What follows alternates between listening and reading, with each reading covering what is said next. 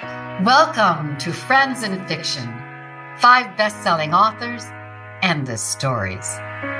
Novelists Mary Kay Andrews, Kristin Harmel, Christy Woodson Harvey, Patty Callahan Henry, and Mary Alice Monroe are 5 longtime friends with more than 80 published books to their credit. In 2020, they created Friends in Fiction to provide author interviews and fascinating insider talk about publishing and writing, and to highlight independent bookstores. These friends discuss the books they've written, the books they're reading now, and the art of storytelling. If you love books and you're curious about the writing world, you're in the right place. Friends in Fiction is sponsored by Mama Geraldine's Bodacious Foods. Kathy Cunningham was a successful but unfulfilled radio executive in Atlanta. One night, while sipping wine and snacking on expensive cheese straws, she realized her Mama Geraldine's own cheese straw recipe was far superior. The idea for Kathy's company was born. Mama Geraldine's cheese straws now come in 6 varieties, and they are the best-selling cheese straw in the United States. Plus, the cookies are melt-in-your-mouth delicious. Yummy snacks and a woman-owned empire? Now that is something that we here at Friends in Fiction can get behind. Try them. You'll be so glad that you did. Get 20% off on your online order at mamageraldines.com with the code FAB5. Snack on, y'all.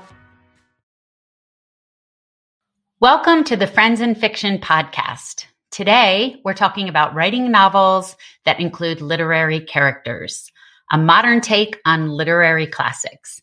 I'm Patty Callahan Henry. And I'm Kristin Harmel. Today, we're privileged to have with us both Michael Farris Smith, the author of Nick, and Rachel Hawkins, the author of The Wife Upstairs. The former is a novel about Nick Carraway from The Great Gatsby. The latter is a modern retelling of the classic Jane Eyre. Both were 2 of the most anticipated books of early 2021. Let's start today with Michael and his amazing book. Michael Farris Smith is an award-winning writer whose novels have appeared on Best of the Year lists with Esquire, Southern Living, Book Riot, and numerous others. He's been named an Indie Next list, Barnes & Noble Discover, and Amazon Best of the Month selections. He's been a finalist for the Southern Book Prize, the Gold Dagger Award in the UK, and the Grand Prix in France. I can't say that. The Grand Prix we're going to skip that one, in the UK. And his essays have appeared with the New York Times, Bitter Southerner, Garden and Gun, and more. He lives in Oxford, Mississippi with his wife and daughters. His newest novel, Nick, which came out on January 5th, is a prequel to The Great Gatsby. Michael Farris Smith pulls Nick Carraway out of the shadows and into his own spotlight in this fascinating look into Nick's life before West Egg. Michael, welcome. Thank you. It's nice to talk to you guys. Thanks for asking me to be on. We're thrilled. So let's dive right in. Why Nick? Can we just start there? What was it about Nick that drew you to him? What was it in Nick that made you want to know more? It was something that if you would have told me 5 minutes before it hit me that that's what I was going to do, I would have never believed you, ever. I mean, I think it's just an example of you being so grabbed by something that it won't let go of you, and you have no choice but to do it no matter how crazy it seems. And I think I had to deal with that a little bit too. It came after my 3rd reading of Gatsby, probably about 5 years ago. I had read it previously when I was around 20. Could not have cared less about it, didn't get it, didn't understand it, tossed it aside. I read it again after about 7 or 8 years later, after I had actually lived abroad for a few years and was reading a lot of The Lost Generation because I was living in Paris and France and moving around Europe quite a bit. And I started to get it then. I started to see things in it then that I really wasn't expecting, or I guess that's just what time does to us. And then I put it aside, and then 15 years later, I picked it up again and read it. And it seemed to just speak to me on every page as I was going along. And when I got to the end of Nick and he realizes it's his birthday and he's forgotten and he's about to turn 30, it just really struck me how detached he was and how disillusioned he was. And it hit me like there's something like really intense going on with Nick that I've never like realized in this book before. And then he goes on to describe the upcoming decade of his 30s as a decade of loneliness and just how isolated and alone he felt. And, you know, it never was the glitz and glamour of Gatsby that interested me. It was those feelings of loneliness and isolation and detachment that, and depression, I think. I mean, a lot of those things that I know that I've experienced in my life, and I think a lot of people have experienced.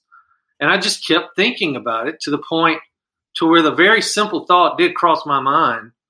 It would be really interesting if someone were to write his story because he tells us so little about him. And just almost before I could finish the thought, I realized I was going to do it and I was just going to deal with it however I was going to deal with it. But that's how we came to Nick, I suppose. It's so fascinating. I always say that if we follow our curiosity, that's where we find our stories. And if you would just let that thought float by, we wouldn't have this extraordinary story. So, well, I mean, you're exactly right. Following your curiosities and being willing to take chances too, I think is another great lesson I learned through this. I mean, there was two ways. I mean, I realized all the stuff that would come with it if I did it, like in the immediacy, like right away, like almost that was my next thought almost after having the idea and thinking, do I really want to, am I going to do this? But it was, follow this thing, go after this thing that I was so kind of like strangely emotionally drawn to, with all the talent and grit and guts that I could take to it and do it, or shrink back from it, be intimidated by it, and always wonder what would have happened. And for me, that was an easy decision. And I think we are very glad that you decided to do it too. It's such an amazing book and an amazing way to look at it, and a great reason to look at it that way. And I think something in particular that really resonates now in 2020/2021. I think a lot of the emotions you just described are things that resonate in all of us. So you wrote about Nick, a life divided, a mind divided. To me, this was such a beautiful line that I had to stop and read it again. How did you, from reading The Great Gatsby, get to this inner working and insight into Nick's life? Was it completely imagined, or did you see some of that in Nick originally? I think probably a little bit of both. You know, I think those breadcrumbs that he kind of gives us throughout Gatsby, and also the way I was interpreting his character and the thoughts he was having, those were kind of, I guess, the beginning pieces for me. But the thing that struck me about it, and which seemed like a logical jumping off point for me, was the war and his experience in the war. Because, you know, there's a line from Hemingway's Movable Feast in which he says, we didn't trust anyone who wasn't in the war, which speaks volumes to the mood and feel of that group of people who went through that. One of the first connections Nick and Gatsby make is they ask each other, were you in the war? Yeah, and they tell each other where they were. So immediately, like, that was the thing that struck me. Of course he was in the war. And of course he would be suffering from the things that people suffer with who survive a war and come back home. And then when I began to read about World War I and what trench warfare was actually like, I mean, we know about it from history books and we see it depicted in the movies. But man, when I started to read about what really went on, it was horrific and amazing. And so I thought, well, I'm going to start there. Put him in World War I and let's see. And to me, that when I had the notion to start there with him, like it almost like it opened up for me from that moment on, like to really create a young man who's not only going to be traumatically affected by the war, but also his opinions on things are going to change also if he's able to survive it, which we know he does. So while I had kind of these bits and pieces of who he was, like I think there was also quite a blank canvas there to kind of create how he comes to make the type of interpretations that we see him making in Gatsby. What an incredible way to build a character, though, kind of from the back front as opposed to the other way. I starting at the end and building him out from the beginning. What an interesting thing that must have been to do as a writer. Very much so. You know, my kind of quick thought in my immediacy of it was, and the very first kind of words I wrote of Nick in the days after I had the idea, I had just put him on a train and had him coming back home. And originally I thought he's coming back home after Gatsby. And I thought, well, no, I don't want to tell what happens after Gatsby. He's already told us what happens after Gatsby. I mean, it's Gatsby, right? And so I changed that, like just in a couple of hours, that kind of struck me. And I changed it to, no, he's on a train going back home, coming home from the war. And that really, just like I said, just kind of opened things up immensely for me, because I didn't have to react to the man who reacted to Gatsby. Now I just had to create the man who walks up and shakes hands with Gatsby. You know, sometimes we don't, as authors, see what we're really doing at first. What you just said about the breadcrumbs, if we follow the breadcrumbs of our curiosity, sometimes we don't see things until hindsight. So it might sound crazy to say that a story about 1920 helps us in 2020, but it does. The trauma, the overwhelming feelings, the blues or the depression, the hopelessness, the crumbling of ideals and ideas in our lives, and what we held close that disappears without our control. And we know that we hold our trauma if we don't face it. You know, one of my favorite books on that is the book about the body holds the secrets, or the body tells the stories. And these are very modern day problems, but blown up because it's a war. Did you see that tie when you were writing it? Did you see how much it would affect today and help, and in many ways help us today, to read about how we dealt with it? Well, that's a good question, good observation. One of the interesting things about this novel was I wrote it 5 years ago and turned it in, and everybody was like, "You did what?" And I said, "Yeah." And because I didn't tell anybody I was doing it. So I was not interested in the copyright issue at all, never looked it up, never thought about it. And then when I turned it in, they were like, "This is awesome, but we got to sit on it for 5 years." Whoops. Yeah, whoops. So we locked it down and zipped our mouths and sat on it, for 5 years. So to get back to the question, when I went to revise it last year, me and my editor, and I started reading it again, he and I both, I could not believe how timely it felt. The themes, a country in transition, the depression, the loneliness, the PTSD that we know so much about, the crumbling of ideals, the lack of faith in institutions, just the distrust, the doubt. I mean, I was really quite mesmerized by it. How a country coming off a pandemic, or in a pandemic also, that was also a parallel that was there, which I didn't put in the original draft, but then went back and put in the revision. It was really, I think it tells me that we haven't changed that much, which is kind of horrifying. All the lessons we've learned in this country, or should have learned in this country, over the past 100 years. And, I've had 5 years to sit around and think about this novel. And it's kind of occurred to me probably over the last 6 or 8 months. My experience with it, even it being 100 years old, and watching me taking Nick through those streets of 1919, 1920, and the way he felt, and how it felt so like in tune with a lot of things we've been feeling in this country.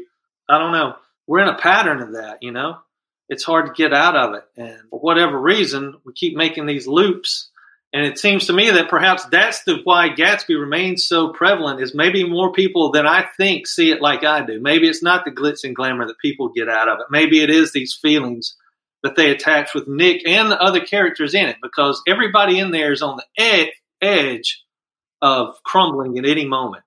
The lifestyle, the relationships, everything in that novel is just on the edge of failure, which it does. It all eventually crumbles. And maybe that's the thing that makes Gatsby so timeless and makes people continue to read it and be attracted to it. Not the mansions and the moonshine and the prohibition and all the glitz and glamour and part. Maybe it's those feelings and emotions of it that people connect with, like similarly to I did, that in the way that I did, that keeps it transferring from one generation to the next. I think that whenever a story hits us in the solar plexus of recognition of ourself, it's a lot more powerful than just the plot or the mansions or the glitz. And that story didn't hit you in the right place until you noticed that. So I think you're right. And, Michael, it's interesting to hear you talk about coming back to the manuscript for Nick 5 years later. and seeing it and experiencing it in a different way, even though you were the one to write it, because it sounds like that's what happened to you with The Great Gatsby also. And it's something I've noticed too. And I think, Patty, you and I have talked about this idea that there's, wherever you are in your life is such an influence on how you read the books. And sometimes you have to be at the right spot to get the right things out of the books. It's just interesting to hear your experience, even with your own work with that. So, Michael, I wanted to ask you about the love story in this book. So, my goodness, the love story with Nick and Ella. Patty and I talked about this too, and we think it echoes in small ways the story of Daisy and Jay Gatsby. Was this something you did on purpose? I don't know. On purpose. That's always a very tricky thing. The thing that occurred to me about Nick and his willingness to go down the road so quickly with this thing between Daisy and Gatsby was there had to have been something that would make him believe this was even possible, you know? So I wanted to give him something that made him believe it was possible. And for me, Ella was this, you know, and they're two desperate people who find themselves in a desperate time in a desperate place in Paris. And it's not going to end well. I mean, I think we know that. For him to be able to open his heart and mind up to what Gatsby is after and what Daisy and what they're kind of dreaming of in this very idealistic way that we also know it's not going to happen. I felt like something led him to be able to take that bait so quickly.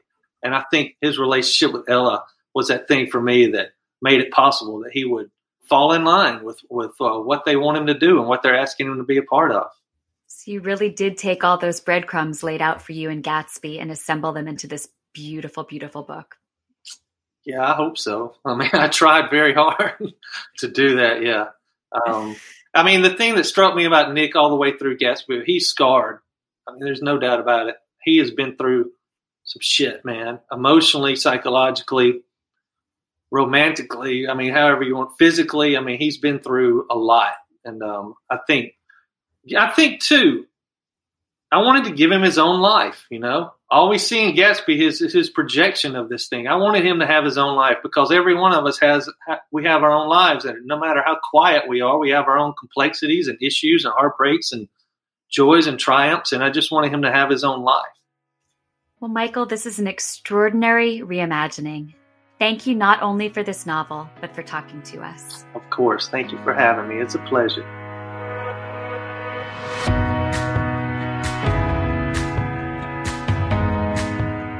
Now we welcome Rachel Hawkins, the New York Times best-selling author of 11 novels for young adults, including the hugely popular Hex Hall series.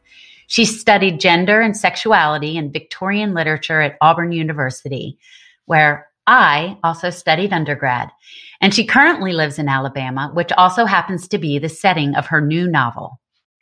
The Wife Upstairs, which just like Michael's book, came out on January 5th, is actually Rachel's adult debut. Named an Indie Next pick and a #1 Library Reads pick for January. It's a twist on the classic Jane Eyre. Entertainment Weekly calls it compulsively readable, a gothic thriller laced with arsenic. And might we just add that it debuted on the New York Times bestseller list in the #4 spot? How amazing is that? So welcome, Rachel. Can you begin today by telling us a bit about the book and what made you take on Jane Eyre? So The Wife Upstairs is such a weird project in so many ways. The ways that it came to me were sort of unusual, where basically it came to my agent first. The idea somebody had contacted her and was like, do you have any clients who might want to take a run at like a modern Jane Eyre? And I had never done adult and I had never done thrillers, but I have a very, very good agent who, as soon as she saw the pitch, was like, well, this sounds absolutely bananas. Who do I know who can do bananas? Oh, it's Rachel. And so she passed it on to me. And I immediately was like, yeah, let me take a swing at this. And so that's the first time that kind of thing has ever happened to me. Usually my books are very much, they, sort of start with me and end with a whole bunch of people working on it. But this kind of was collaborative right from the get-go. And as soon as I just saw it was a very sort of bare bones pitch. But I thought, taking Jane Eyre, this kind of gothic classic, and turning it into a domestic noir thriller, I just thought like, oh, there's so many fun things that you can mine in that original story to turn it into this kind of book. So that's sort of how it started, was like a hint of an idea from someone else and then kind of running with it in my own way. Was this something that was kind of on the track you imagined you'd be on anyhow? Like, had you been thinking about writing adult fiction at some point? No, I really hadn't at the time. And it's one of those things that's, so much of this business ends up being like just sort of fortuitous and luck and right place, right time type stuff. So it was sort of like this hit my inbox just around the same time I kind of started running out of ideas for YA. I've had a great 10-year career in children's lit and really loved it, but I was beginning to realize that I wasn't reading it anymore. And I was reading almost exclusively adult fiction, a lot of thrillers. And so it was almost like my brain had caught up. Like my reader brain knew where my heart was before my writer brain had quite gotten there yet. So yeah, I mean, I definitely, when I was first starting to write when I was younger, I thought I was going to be a romance novelist, which now I am doing under another name. So like I hit that. But yeah, it's been such an interesting thing of kind of figuring out like, oh, okay, this is what I wanted to be doing. Because as soon as I sat down to write this one, it was like one of the fastest books I think I've ever written. Like the process was really smooth. And I think it's just because it was time. My brain was really excited for the break. I think sometimes our writer selves know more than our real life selves. Yeah. Don't you? Like Exactly. they're hidden in the back saying, okay, bring it on. And then all we have to do is say yes. Yes. First half of this podcast, we were talking to Michael Farris Smith about Nick and writing about Nick Carraway and how when the idea came to him, he said if he had asked 5 minutes before and somebody told him he had done it, he would have said, you're out of your mind. And then 5 minutes later, he was doing it. So I feel like exactly for you wouldn't have thought about it until you did. Right. Exactly. It's like Stephen King has that thing where he says like the boys in the basement and, that's what's happening. Yep. I always say the cook's on the back burner. So I have to ask, why Alabama? And why specifically Mountain Brook? Because believe it or not, that's where I live. That's where I am sitting at my desk in Mountain Brook, Alabama, right this minute. And I gasped out loud when I saw that literally on the third line of the book. Yeah. It's funny because when the idea first sort of came through, like I said to my agent, it was very bare bones and it was very kind of generic. There was no setting. And when I kind of started working on the idea, originally, it was just like generic Connecticut. I've never even been to Connecticut, but I was like, surely this is where this kind of book happens, right? So it's all like suburbs on the East Coast. And then I was talking to somebody who was, helping me out with the book, who was part of the company that had first approached me. And we started talking about setting. And then he said, well, where are you from? And I said, Alabama. And he said, well, do you want to set it there? And it was just like, I don't know why it hadn't occurred to me that I could do that, but it was like fireworks going off in my brain. Like, yes, I want to set it in Alabama because I could do so much with that. And then as for why Mountain Brook specifically, I had a friend who years ago moved from out west, actually from Las Vegas to Birmingham so that her husband could do a medical school thing. And she was telling me how being from Vegas, she thought like she was going to move to Alabama and that everybody was going to be very sort of like salt of the earth, just like good country folks. And she's like, and then I showed up and like everybody was like driving Beamers and they were playing tennis in pearls. I was like, oh, you guys have all that too. And I was like, of course we do. Like every, subset of the U.S. has their rich people or their kind of that subculture. And I have friends in Mountain Brook as well. And I've always really liked that part of Birmingham. And I thought that there was something kind of fun to be explored there in like that subset of Mountain Brook, which I'm sure you're familiar with. I'm sure. Well, I have never played tennis in pearls. No. I actually don't play tennis, but I actually moved here about 8 years ago. So I too am a transplant and I love reading about it from that other point of view. I think it's really fascinating. Yeah, it is. And it is. It's a neat little place, I remember when I was still looking up, so even though I'd been there, I still was Googling Mountain Brook and making sure I was familiar with some of the things. And it was there was an article about it that was Alabama's tiny kingdom. And I was it is Alabama's tiny kingdom. That's what they call it. Yeah. What a funny coincidence, though, that you write a book set exactly in Patty's town. It's so weird. That's so funny. Clearly, the two of you are destined to be friends. That's all I can take away from this. And War Eagle, too. And War Eagle, that's right. Auburn grad. Rachel, can you talk a bit about what it's like as a writer to take familiar characters or a familiar tale like you did and put your own spin on them? I'm wondering, just kind of from the writer perspective, if that was more or less difficult than writing something completely from scratch. But it sounds like this came to you really quickly. It did. And it was, there were parts of it that were certainly more difficult. And then there were parts of it that it was easier. Sometimes if you did get stuck, I would go back to my copy of Jane Eyre and be like, what can I sort of mine from this? It certainly gives you plot structure, even though I ended up getting rid of a lot of the original Jane Eyre stuff. But that was kind of the fun of it too, was that very early on in the process, I had decided that even though Jane Eyre is this obviously iconic book, I couldn't let myself be intimidated by that. And if I was going to do this, I needed to do it fearlessly. And that meant that if something wasn't working for me, as a sort of connection to the canon, then get rid of it, go your own way, because at the end of the day, the book has to be its own thing. And it's been interesting to hear from people I get mixed reactions of some people who are like, oh, Jane Eyre is my favorite book and I really enjoyed this. And then I get people who are like, I actually never read Jane Eyre, but I still really liked this. And I was like, oh yeah, no, you don't, there's no required reading before you settle into this one. Cause it's got to stand on its own, and you've got to be able to come to it and know nothing about Jane Eyre and still have a really satisfying read. Otherwise, what's the point of doing a retelling in a lot of ways? It's if people feel like they have to be familiar with the original, that's not cool. It's interesting to hear you talking about giving yourself this permission, though, to sort of deviate from that. And it sounds like a conscious decision you made. And it makes me think of, I think you and I are about the same age. And I find myself at this point in my writing career growing as a person as the result of my writing more than I have in the past, maybe just because I'm a little bit more introspective about it, or I've been doing it long enough to get to that point. Did you kind of feel like that too, making these decisions and deciding I need to kind of blaze my own path here?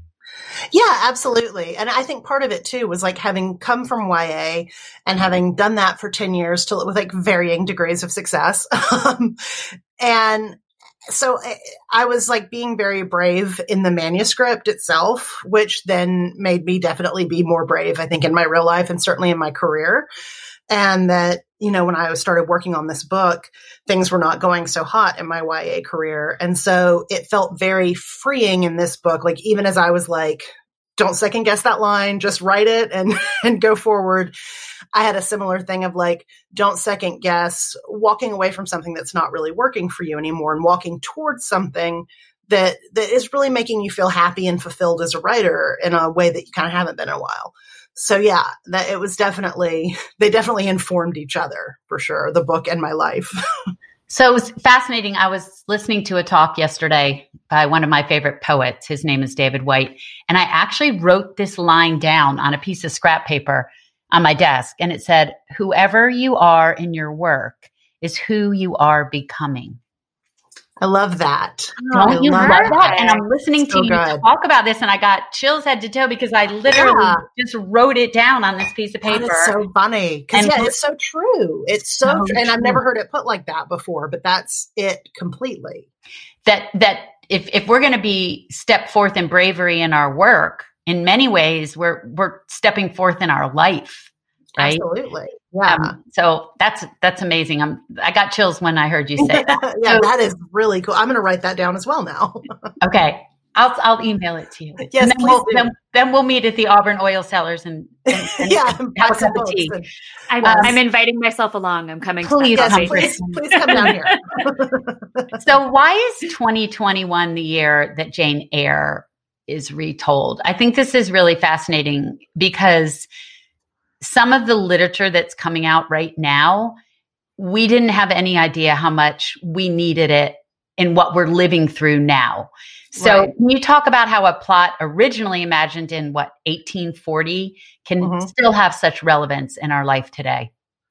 It is. It's so interesting because when I was writing it too, I've been working on this book for so long now. I actually started it in January 2017. And oh, wow. I know.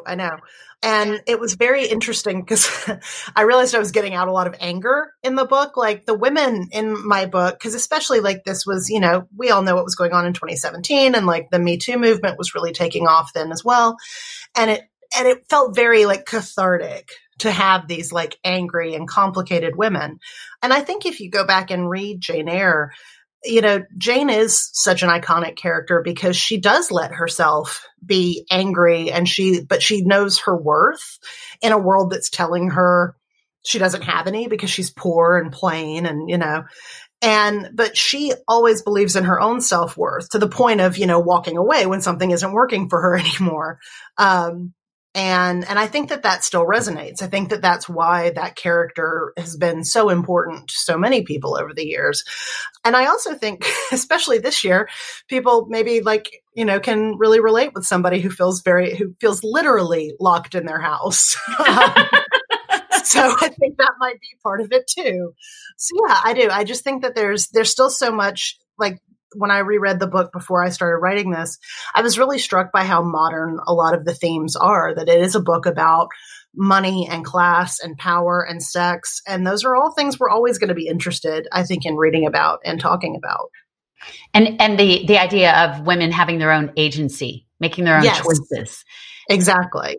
And although that might sound radical even today, the idea that women have this agency to do what is best for them. And like you said, walk away from what isn't working instead of struggling so hard to make it work.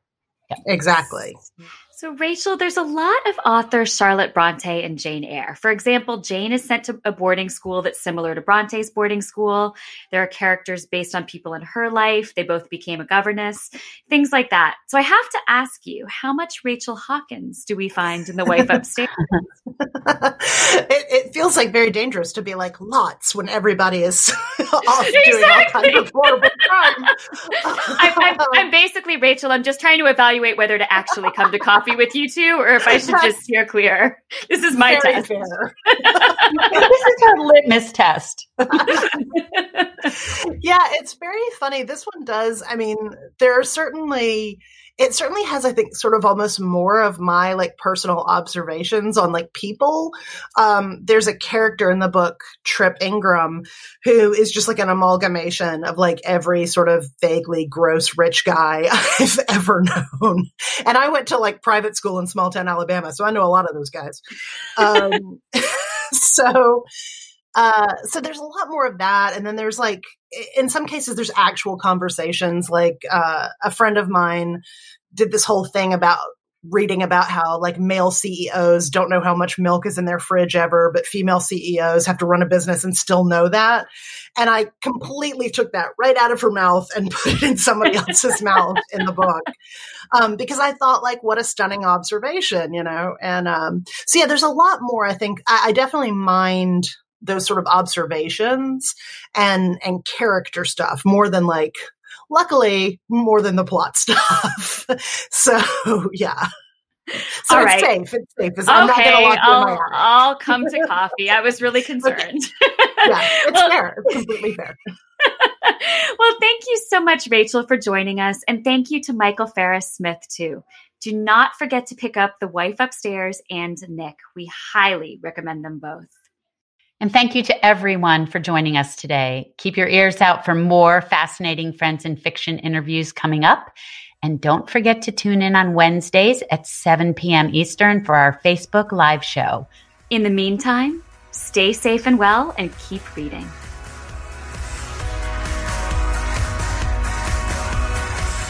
Thank you for tuning in. Join us every week on Facebook or YouTube, where our live show airs every Wednesday night at 7 p.m. Eastern Time. And please subscribe to our podcast and follow us on Instagram. We're so glad you're here. Good night.